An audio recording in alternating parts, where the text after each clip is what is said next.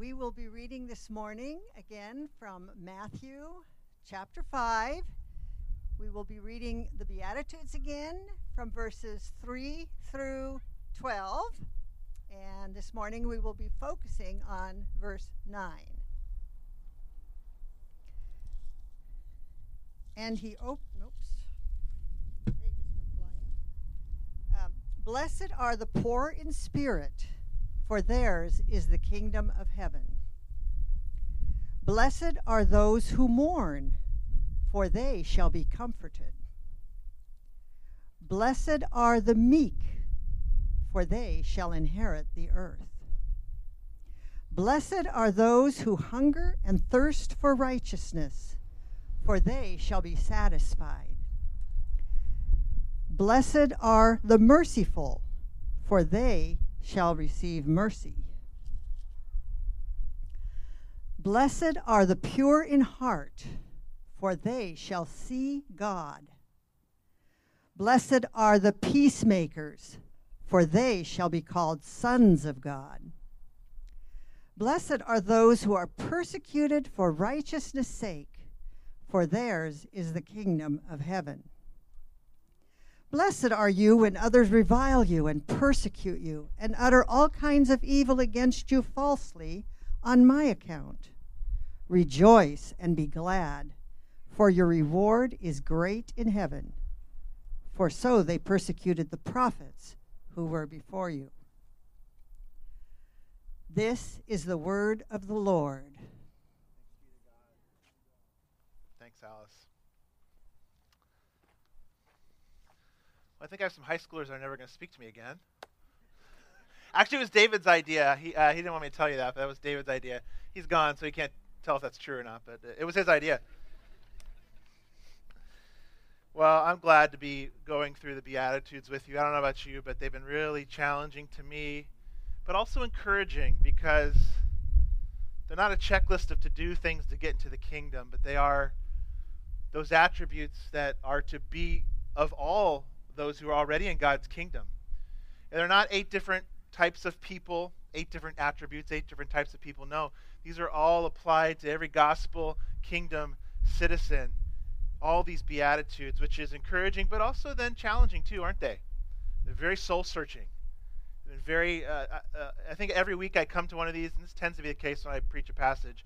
Whenever it talks about a certain sin or a certain shortcoming, it always shows up in my life that week. I don't know how that happens to work, but it just does. I go, oh, there it is, Lord. Okay, this is for me too this week. Well, Wednesday morning is usually my study day. It's when I set aside one day a week, where I really try not to do anything else. I set aside the entire day to study the passage that we're going through, to really try to understand it, and just set aside that entire day. Well, this week it is blessed are the peacemakers, for they shall be called sons of God.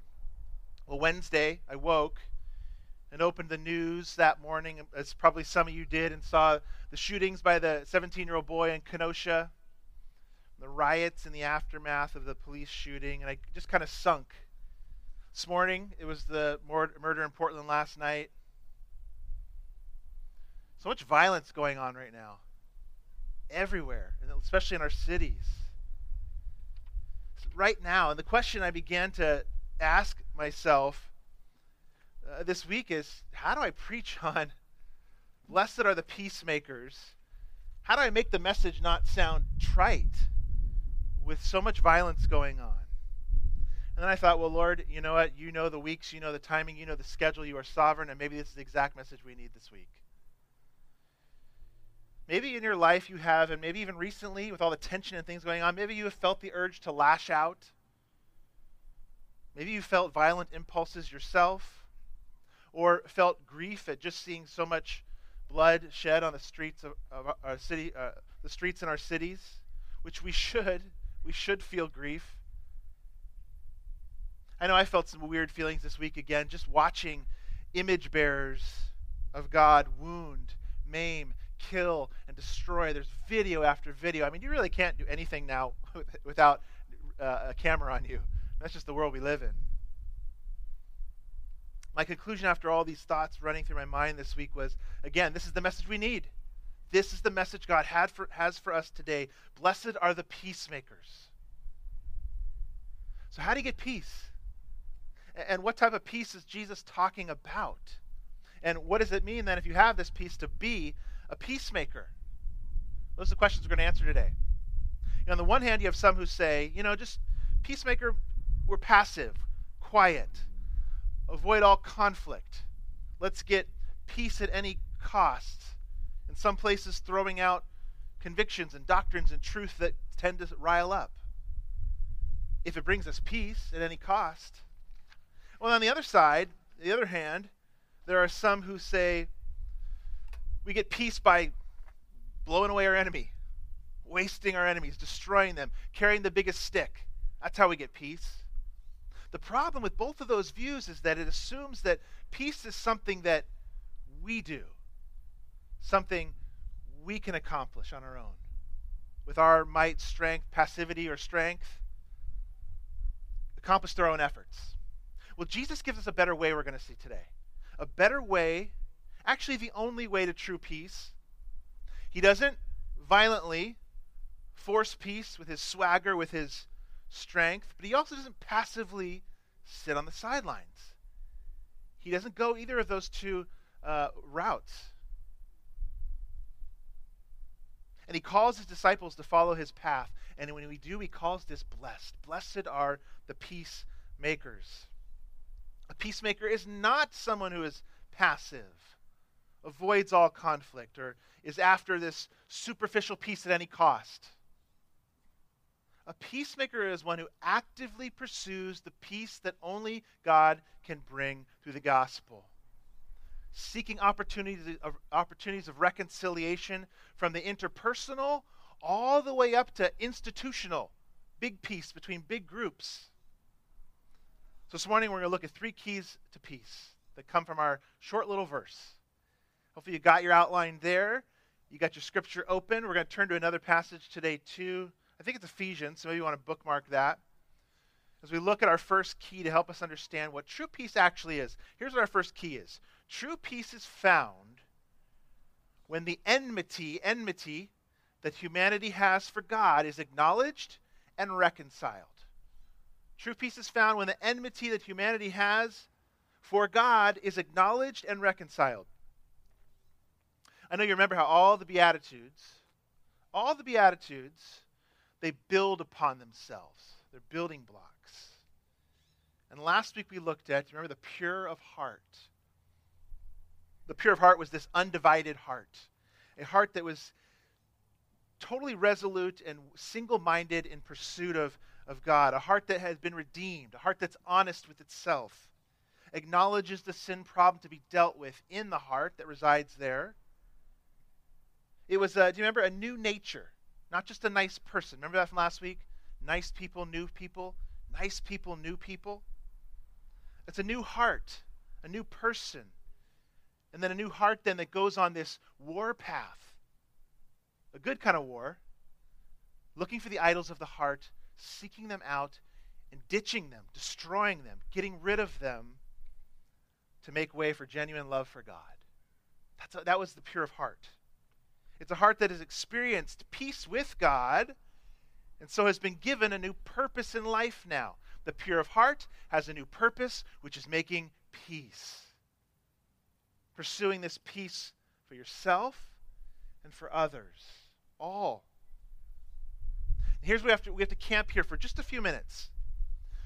Because ultimately, what we have in this first point here, this first point is not only the root of our problem as humanity. Here's the root of our problem with humanity. We are at war with God. That's our problem. On a vertical level, we're at war with God on a vertical plane. But all the violence, all the unrest, all the strife we see on a horizontal plane between humanity and others and nations and groups and political parties, all that violence we see on a horizontal plane is really ultimately just a symptom of the greater problem here on a vertical plane. Humanity's war against God. That's the big problem. So we have to camp here for just a minute because it's the root of all the symptoms we see on this level. And this is something, as we talk about it, that even as Christians we don't like to hear. Nobody likes to hear this, that even as Christians, remaining in our heart, even after we come to trust Jesus, is a residual enmity. I would even say sometimes a hostility towards God. Yes, we have a new heart. We also still live in the flesh, and we have a war we're waging, as Paul said. We read it in Romans 7, I think last week. There is a war waging on the turf of your heart, that means. It's being played out daily and moment by moment. Listen to some of the verses to help us understand the depths of hostility and the root of violence and strife in this world. Colossians 1:21, which I think Kirk read, once you were alienated from God and were enemies in your minds. Enemies because of your evil behavior. We are born into a natural, we're born into a war that's already going on and already has been going on since the garden. It's where we're dropped. It's where we're placed, and we've got it living inside of us. Our natural state is alienated from God. Colossians, Paul writes, he even says, enemies of God in our minds. Romans 8:7, for the mind that is set on the flesh is hostile to God, for it does not submit to God's law. Indeed, Paul says it can't actually. That kind of mind, without that intervention, without the pure heart, without the work of the Spirit, cannot even submit to God. And so we can't even begin to understand, really, the problems of the world unless we see the world with New Testament eyes. See humanity with New Testament eyes. We don't just have a little problem with God. It's a big problem, Paul wrote in these verses. It's hostility to God. Well, you're not quite sure. You're like, okay, well, really? That's kind of strong language. Hostility to God? Enemies of God? Hatred of God even? Well, here's the biggest proof for it. When God decided to come close to us, close into us, in Jesus Christ, to love, to show us God, to teach us, to redeem us. When he came close to us, what did we do with him? When we finally got our grubby little hands on him, what do? We killed him. We killed him. He comes close to him, we kill him. That's our proof. That is our proof. There it is. He came to our turf, and we wasted him.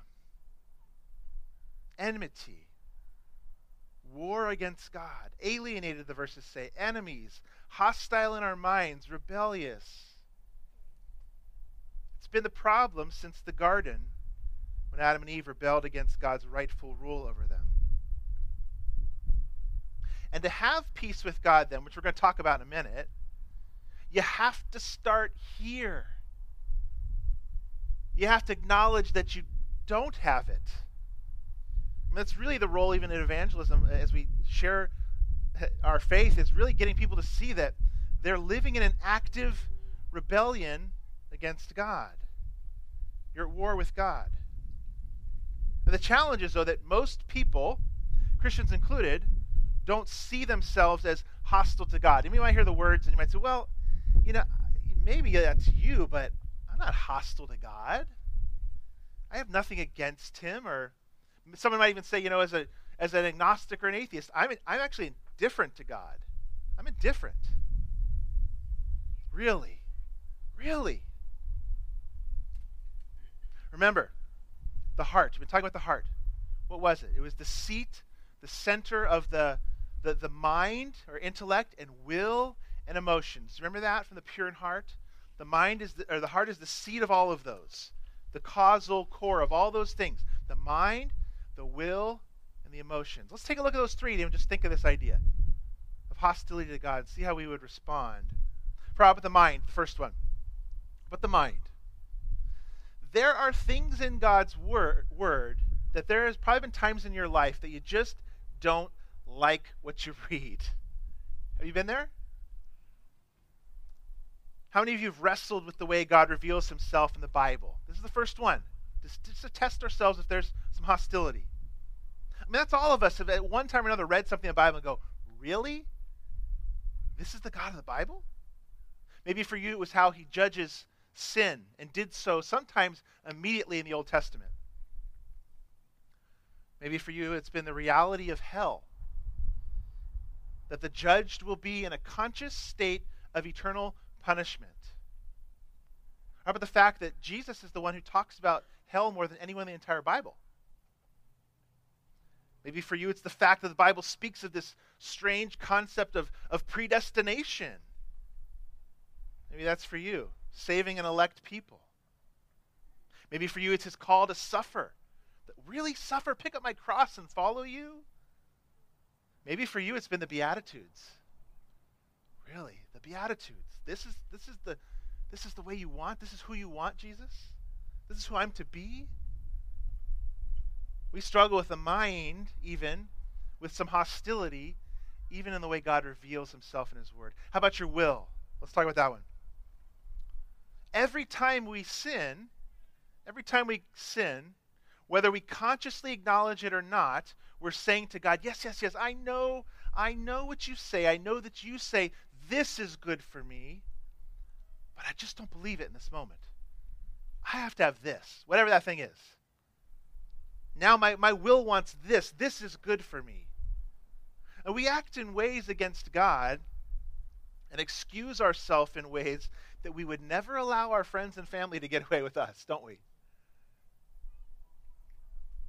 Our will, too, shows direct hostility towards God sometimes. All right, how about our emotions? The last one. This is the clearest for me, I guess, as I personally just reveal to you. My will. How cold I can be sometimes towards God. You know, we just had a family friend that gave us a wonderful gift this week. Just a wonderful, thoughtful gift. And when someone does something like that for you, you've been given a nice gift before. When someone does something like that for you, doesn't it kind of just warm you inside towards the person? It softens your heart towards them as they've given you this wonderful gift. Well, when things go wrong in life, that is when my enmity towards God tends to slip through the cracks of my heart the most. So rather than, when things go wrong in my life, rather than looking at Jesus, seeing what he's done for me, seeing the wonderful gift he's giving me, and letting that be a salve on my disappointments, I say, where are you, God? You didn't come through for me. How could you let this happen to me? I've served you so faithfully. I don't deserve this, God. Enmity towards God comes out most when life is out of our control, or at least for me. It's a natural state we're born in. And even with a new heart, we wrestle still this ongoing hostility until one day it will be finally removed. So how do we find this true peace? If we're all born into this, and you're like, oh, wow, enough of this bad news already, like this hostility, enough. How do we find this true peace? Well, go back to the first key there in your outline. We acknowledge the enmity. We got to camp there, like I said, and we become reconciled to God. This is the message of the gospel. Kirk highlighted it, this idea of reconciliation. Being reconciled to God. It was a rescue mission of Jesus to make peace on earth. Ephesians 2, if you got it, turn there. It's the classic passage on one of the classic passages on reconciliation and peace with God. Ephesians 2:14, turn there if you got your Bible. Ephesians 2:14 through 19 speak of how we get this peace. How does it happen? Ephesians 2:14 and 19. I'll read it. Follow along if you got it, or just listen if you don't. For he himself is our peace, who has made us both one, and has broken down in his flesh the dividing wall of hostility, by abolishing the law of commandments expressed in ordinances, that he might create in himself one new man in place of the two, that's Jew and Gentile, so making peace, and might reconcile us both to God in one body. How? Through the cross, thereby killing the hostility. And he came and preached peace to you who were far off, and peace to those who are near. For through him we both have access in one Spirit to the Father. So then you are no longer strangers and aliens, but your fellow citizens with saints and members of the household of God. I love this passage because it not only speaks to that vertical peace we need with God, the hostility, peace through the cross, but it also speaks of the horizontal racial peace we need. He was even speaking of Jew and Gentile and the racial tension they had. Peace between humanity. It speaks on a horizontal level as well. That's why I love this passage so much. The one is connected to the other.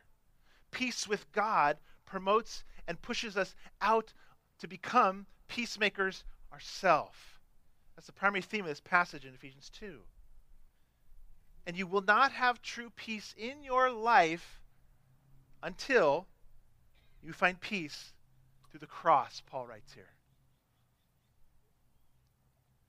Jesus faced the violence of the cross and the violence of God's wrath so you could find reconciliation to God. To do away with that sin that caused so much enmity. He had to do it. Paul writes in Ephesians, remove the dividing wall of hostility. All this violence right now, even in our backyard in Portland, all these efforts to manipulate peace.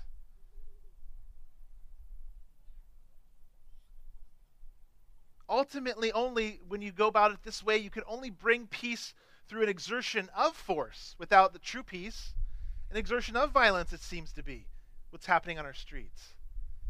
I mean, think about it. People being shot, punched, kicked, maimed, all in the name of peace? Superficial manipulation to try to get something that only God can bring. And don't get me wrong here. There are legitimate efforts outside of the gospel to bring a type of peace.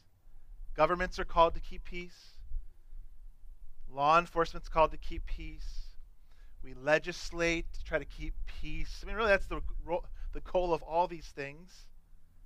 And they're all God-ordained efforts at peace, particular government. It's God-ordained, and they're good in and of themselves. But they will never bring ultimate peace. We have to say that and know that as Christians. They will never bring ultimate peace. Kingdom of God type peace now. And so we shouldn't put then our ultimate hope in these things. Some of them are good and God ordained. But as a Christian, your truest desire for peace in the world has to be acknowledged will never come through a political party. Will never come through a president. It'll never come through laws. It'll never come through law enforcement. Like I said, don't get me wrong. These are God ordained and good things, but they are only Band-Aids. Humanity needs a heart revolution. Band-Aids given to us by God, hopefully to create a somewhat hospitable environment so we can take the gospel forward and push it out and get real peace out there to the enemies of God. But that's the only type of true peace that will ever transform from the inside out. Everything else is an external manipulation. Do you get that? Does that make sense? So then if we have been brought into God's kingdom, if you've been reconciled to God, what does it mean to be then now on this mission as a peacemaker? What does that mean? Let's look at key number 2. Peacemakers are this. Peacemakers actively pursue peace and reconciliation because they've been reconciled to God. There's the connection to the gospel. We actively pursue peace because we have been given peace. It's Paul. Think of Paul's words, forgive as you've been forgiven. Well, here it means pursue peace as you've been given peace, as you've been reconciled. When you realize that you've actually been reconciled towards God through the peacemaker Jesus, and he's become your king, and you've become a citizen of his kingdom, you want others to have this peace too. You become a peacemaker. As Christians, we struggle with this. I think for a couple reasons. One is because I think many times as Christians we've exchanged love, being loving, with niceness. Or exchanged peacemaking with passivity, as if those were what that means. Peacemaking, just be passive and stay out of it. Love, just be nice. No, it's so much richer and so much more than that. As we're going to see next week, actually, you know what happens to peacemakers? What happens? What are the end of the Beatitudes? What happens to peacemakers? They get persecuted.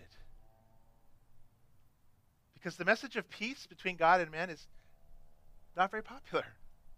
To be told you're an enemy of God and there's only one way to be reconciled to him, peacemakers will inevitably get persecution. Sometimes we'd rather someone say, I do. Someone say we're nice rather than ruffle feathers with the exclusivity of the gospel message. But Jesus wasn't passive. Jesus actively waged, you could even say, a war against sin. And he actually stirred up a lot of discord, didn't he? Before peace ever came. Remember we talked about the nice person versus the new last week. Well, a nice person passively hopes for peace. A new person actively seeks it out, initiates. And so we began kind of with a theoretical today in point 1. This idea of the doctrinal reconciliation. So I want to talk and make sure we hit some really practical, what does this look like then? How does the gospel connect to actual peacemaking now? How does the reconciliation we have with God internally make us able to be peacemakers? We're going to go through these quick in number 2, these subpoints. But here's the first one. Peacemakers have a new view of their self, others, and the world. A new view of self, others, and the world. The gospel delivers us from self-centeredness. It humbles us by showing us our warlike mentality we had with God. But then, how much we are loved in light of that in his great mercy. The person who's come to have this new view of self and other and God knows that in your natural self, you have deserved the sword of God to come down upon your rebellious neck, and yet you've received the kiss of mercy. That's the new heart. And so we have a new view of self because of that. You know who you are. You're honest with yourself deep down, and yet you know the great mercy you've received from God. We don't think less of ourselves necessarily, we're image bearers, but we think of ourselves less. And so we don't go into every interaction, every conversation, every interaction with people thinking, how's this going to affect me? How am I going to come out of this? How am I going to be portrayed in this? And in what light will I be shown? Is this fair to me? What should I assert in this conversation? How will this serve me? No. When we think like that, we enter conversations to war, to win. How am I going to come out of this? To stand amongst the rubble as a survivor. That's the attitude that leads to quarrels, to misunderstanding and fighting. No, we know. I don't deserve anything I've gotten. I don't deserve it. It's all of grace. No claim on rights and privileges. It's all been given to me as a free gift of God.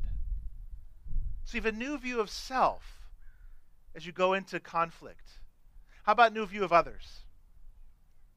When you know that the grace of God has transformed you or transferred you from the kingdom of darkness to the kingdom of light, you view others with a concern, with a pity, when you see what's happened to you. So rather than scoffing at others or cynically dismissing those who cause trouble, you look with pity. I like how Martin Lloyd-Jones, we've been quoting him a couple times throughout this series because he's got an amazing book on the Beatitudes. He said, the peacemaker is the man or woman who does not talk about people when they are offensive or difficult. He does not ask, why are they like that? He says and knows they're like that because they're still being governed by the God of this world. the spirit that now works in the children of disobedience, quoting Scripture. He goes on, that poor person is a victim of self and Satan. He is hellbound. I must have pity and mercy upon him. The moment he begins to look at him like that, he's in a position to help him. And he's likely to make peace with him. It's a different way to view others. When you've been saved by grace alone, and you realize all is a gift, you see others, when you realize you've been transferred out of that kingdom of darkness, something you didn't accomplish, something God did for you, you realize those you're in conflict with mostly might be still in that kingdom of darkness, held bondage to it. Remember from last week, nice people say, we're the good guys, they're the bad guys. New people say, no, look, we're the renewed, they're the not yet renewed. That's what the new person says. Rather than good, bad, and dividing everybody into those two camps, a better way is renewed and not yet renewed. It's a new view of others. That kind of person assumes the best about others until it's proven otherwise. Instead of assigning moral motives to things that we never could really know if there's a moral motive behind it. How about the world? New view of self, others, world. The person who's had peace between God knows when we look at the micro battles in the world, riots in the streets, Antifa, quarrels between nations, or on a smaller level, quarrels between family members, broken friendships, quarrels in churches. We know they're just a microcosm of what's happening in the larger universe, really, the larger world. What's that? A great spiritual war between the kingdom of God and the kingdom of Satan. And so when we take these microcosms and place them into the larger context and history of God working in the world, we don't have to place all our hopes on one election. We don't have to place all our hopes on one party, one nation either, one leader. We don't have to place all our hopes on one relationship or one job, one victory, one loss. When you know the ultimate battle has been won already, it puts those smaller battles into proper perspective. The ultimate war has already been won for you. These other little skirmishes are just a symptom of the larger battle that's already been won.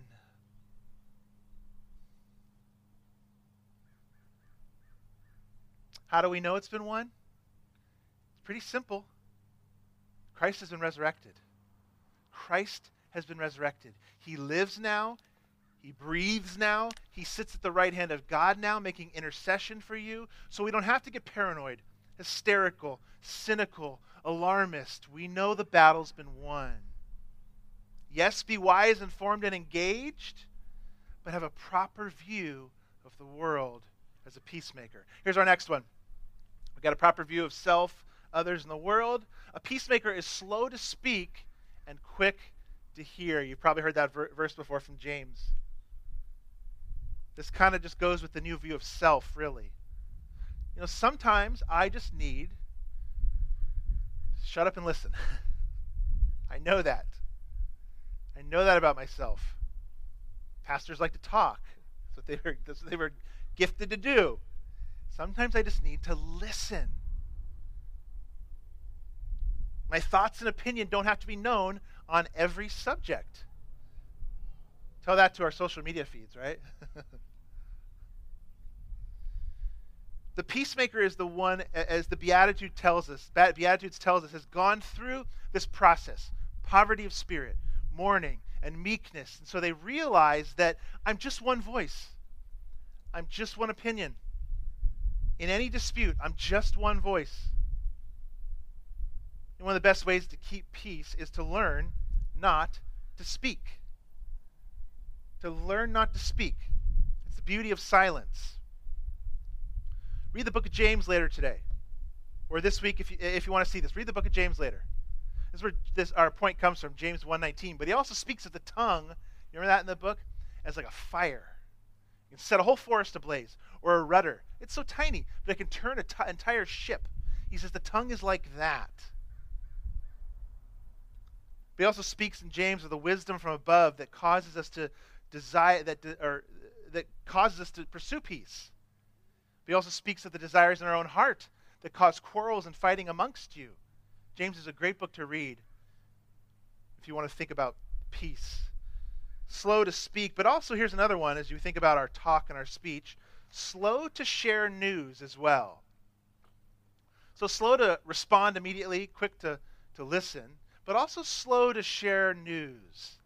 If someone says something bad about someone, here's what I would say to do. I mean, unless it's really something that has to be reconciled and dealt with, it's not very helpful just to go along and share and say, hey, do you know what so-and-so said about you? Let me tell you. That's only going to hurt them. In our community in particular, this is where we're most focused, our church in particular, sharing something that you hear about someone that's not going to really bring about something positive, the Bible calls gossip. And you know what it does? Here's what it does. For one brief moment, it gives you and that person you're sharing the news with a false sense of intimacy, doesn't it? For that one moment, you feel really close. You know what happened? Let me tell you what happened. And so said about you. What? What'd they say? You know, for that one moment, you have this false sense of intimacy with the person you're sharing with. But you know as soon as it's over and you kind of both walk away from the conversation, you ever felt more empty after it? That's what that kind of talk does to us. It promises us intimacy with someone, and yet it pulls the rug out from under us when we walk away from the conversation, and you leave feeling more empty because you didn't really share anything that's life-giving. These are important. These are great lessons for us as we think about peacemaking. Here's another way to put it. If a peacemaker has a problem with somebody, they talk to them rather than about them. They talk to the person rather than about them. Well, here's our next one. Let's go to the next one. So from speech now to our third one under this peacemaker. How do we do it? The peacemaker runs everything through a gospel filter. Everything through a gospel filter.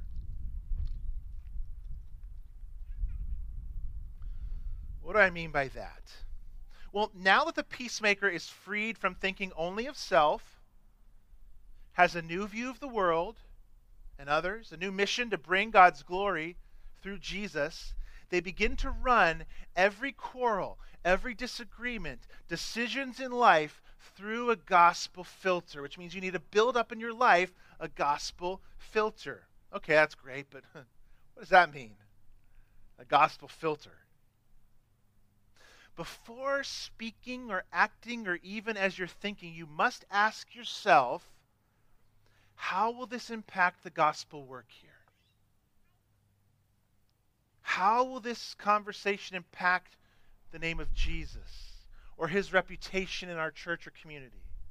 How will this, here's another way to put it, how will this impact the church? Local, Bethany, city, Canby, universal? How will this impact my witness for Jesus? What will this do to the gospel cause? What will this do to Bethany Church's gospel cause? That's the filter that the peacemaker runs everything through in life. How will this decision impact Jesus' name? Jesus' mission? I know I've hit on this a couple times, but I mean, and it's right to do, I think, in this context. I put it in your worship folder today, something from our covenant membership class. One of the primary points and reasons for covenant membership is Bethany Church. Here it is. It's putting aside, your sense of individuality. Not that it's wrong to be an individual, but in our church life, covenant membership is there for us to put aside our sense of individuality and to run everything through a gospel filter of mutual accountability. That's why we do it. That's why we talk about covenant membership. That's why we ask you to go to a class and pursue it. It's a way for us as a church. It's just a tool. It's just a tool to help us put aside that inner desire for individuality and come under mutual accountability. Does that make sense? That's why I talk about it a lot. That's why we do it. It's getting a bigger picture of yourself. And if you haven't considered it, next time we offer a covenant membership class and you have any interest in this, or Bethany Church and the gospel and how we want to run everything through a gospel filter, come check it out. In fact, in your worship folder today, you notice it was probably thick, huh? We put a lot of paper in there today. But I thought it was so important. Take a look real quick at the final page. In our covenant membership stuff, we have 3 relational commitments, we call them, under our covenant, that we covenant together to be as a body. One of them is, hey, look at that, a commitment to peacemaking and reconciliation. What's the verse there? You see it, Matthew 5:9. I mean, this is so important to us. It's one of our only 3. We have 3 relational commitments in our covenant. And one of them is this: peacekeeping and reconciliation. It's a bigger picture than just us, isn't it? We run conflict through a gospel filter. Read that later today. It's in there so you take home, read it later today. If you're online, we'll put it in our email this week again so you can get it. Here's our 3rd out of 4, and then we're wrapping after that. Here's the next one. Peacemakers take the initiative. They take the initiative. Remember, a peacemaker is not someone who's passive. A peacemaker is not even just a peace lover. You know, out of the 60s, you know, the mantras, it was just love, peace, peace, peace, peace, peace, peace. It's not just a peace lover. It's not even a peacekeeper. It's more than that. It's a peacemaker, Jesus says. Did you see the word there? A peacemaker. A peacemaker goes out of his or her way to move towards people. What's my temptation when I have a little conflict or a little, kind of weird feeling between a conversation I have with somebody, or I feel, did they mean to slight me like that? What's my temptation? It's to move away from them. And I know it's your temptation too. The natural heart, our natural temptation is to move away from people when they hurt us. Whether that's stop answering text or going silent for a while, or sometimes being actively outright hostile. Our natural temptation is to move away. What did we see Jesus doing? Always moving towards. Maybe you say, this person's wronged me. You know, I've taken the initial steps, but the initial steps alone aren't good enough. And what were those? I haven't said anything wrong about them. I have pity. I know maybe that they're caught in a moment of sin.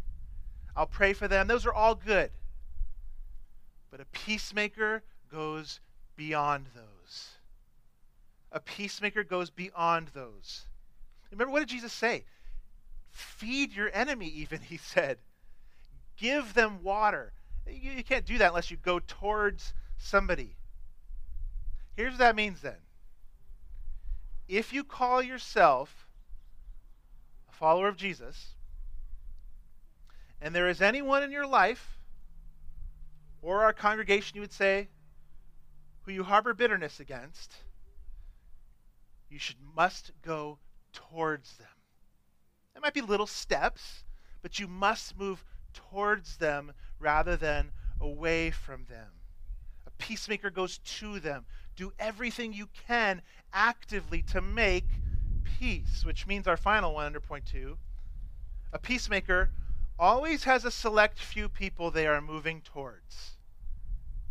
A peacemaker has always got a few on the front burner, not the back, the front burner that they're moving towards. Take a moment. I want you to do this. If you got a pen or you don't, think about it in your mind.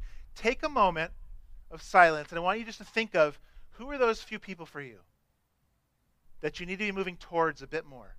Maybe it's somebody you want to share the gospel with. Maybe there's some relational strife. Maybe it's somebody at work. Just think for a moment. I want everybody to come up with just a few names.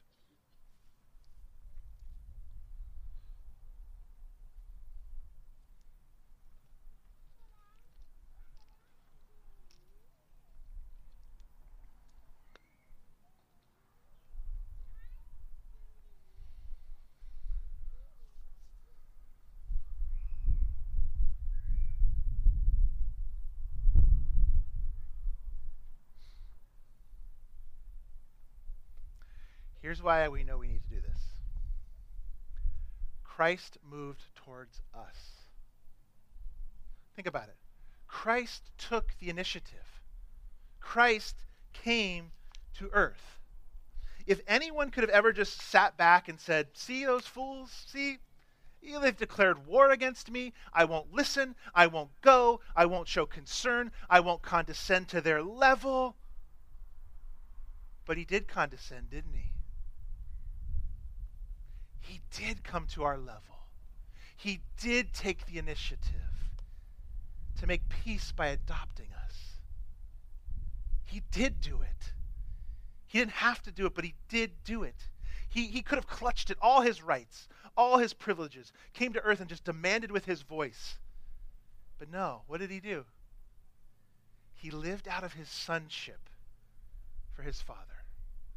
It's our final key, and we're going to actually stop here today. I'll give it to you, and then we're going to stop.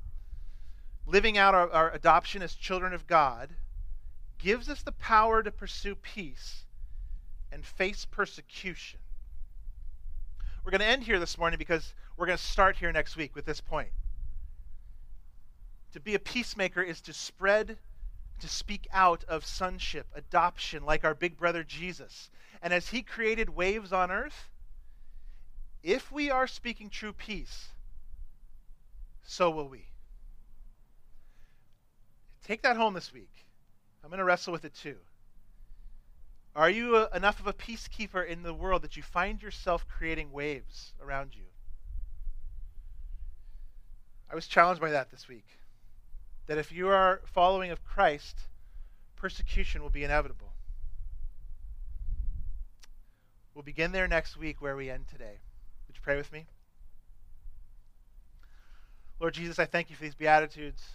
What a concentrated picture of who you want us to be. But here's the good news. Here's our peace, Jesus, to know that if you've redeemed us, you will do these things on us, in us, on us and in us. Your will work in us and through us. And so, Lord Jesus, we know today and we speak with confidence today knowing that he who began a good work in us, he will complete it. You will complete it. You'll be faithful to complete it. And so, God, we find hope in knowing that you will make us peacemakers. You will grow us in this mission of peacekeeping and peacemaking. And so we ask you to do that and bring to our heart and mind today this fresh sense of the reconciliation we have with God through Jesus Christ, our Lord and Savior, who condescended, who initiated, who came towards us rather than moved away. And make us into those type of people, we pray. In Christ's name.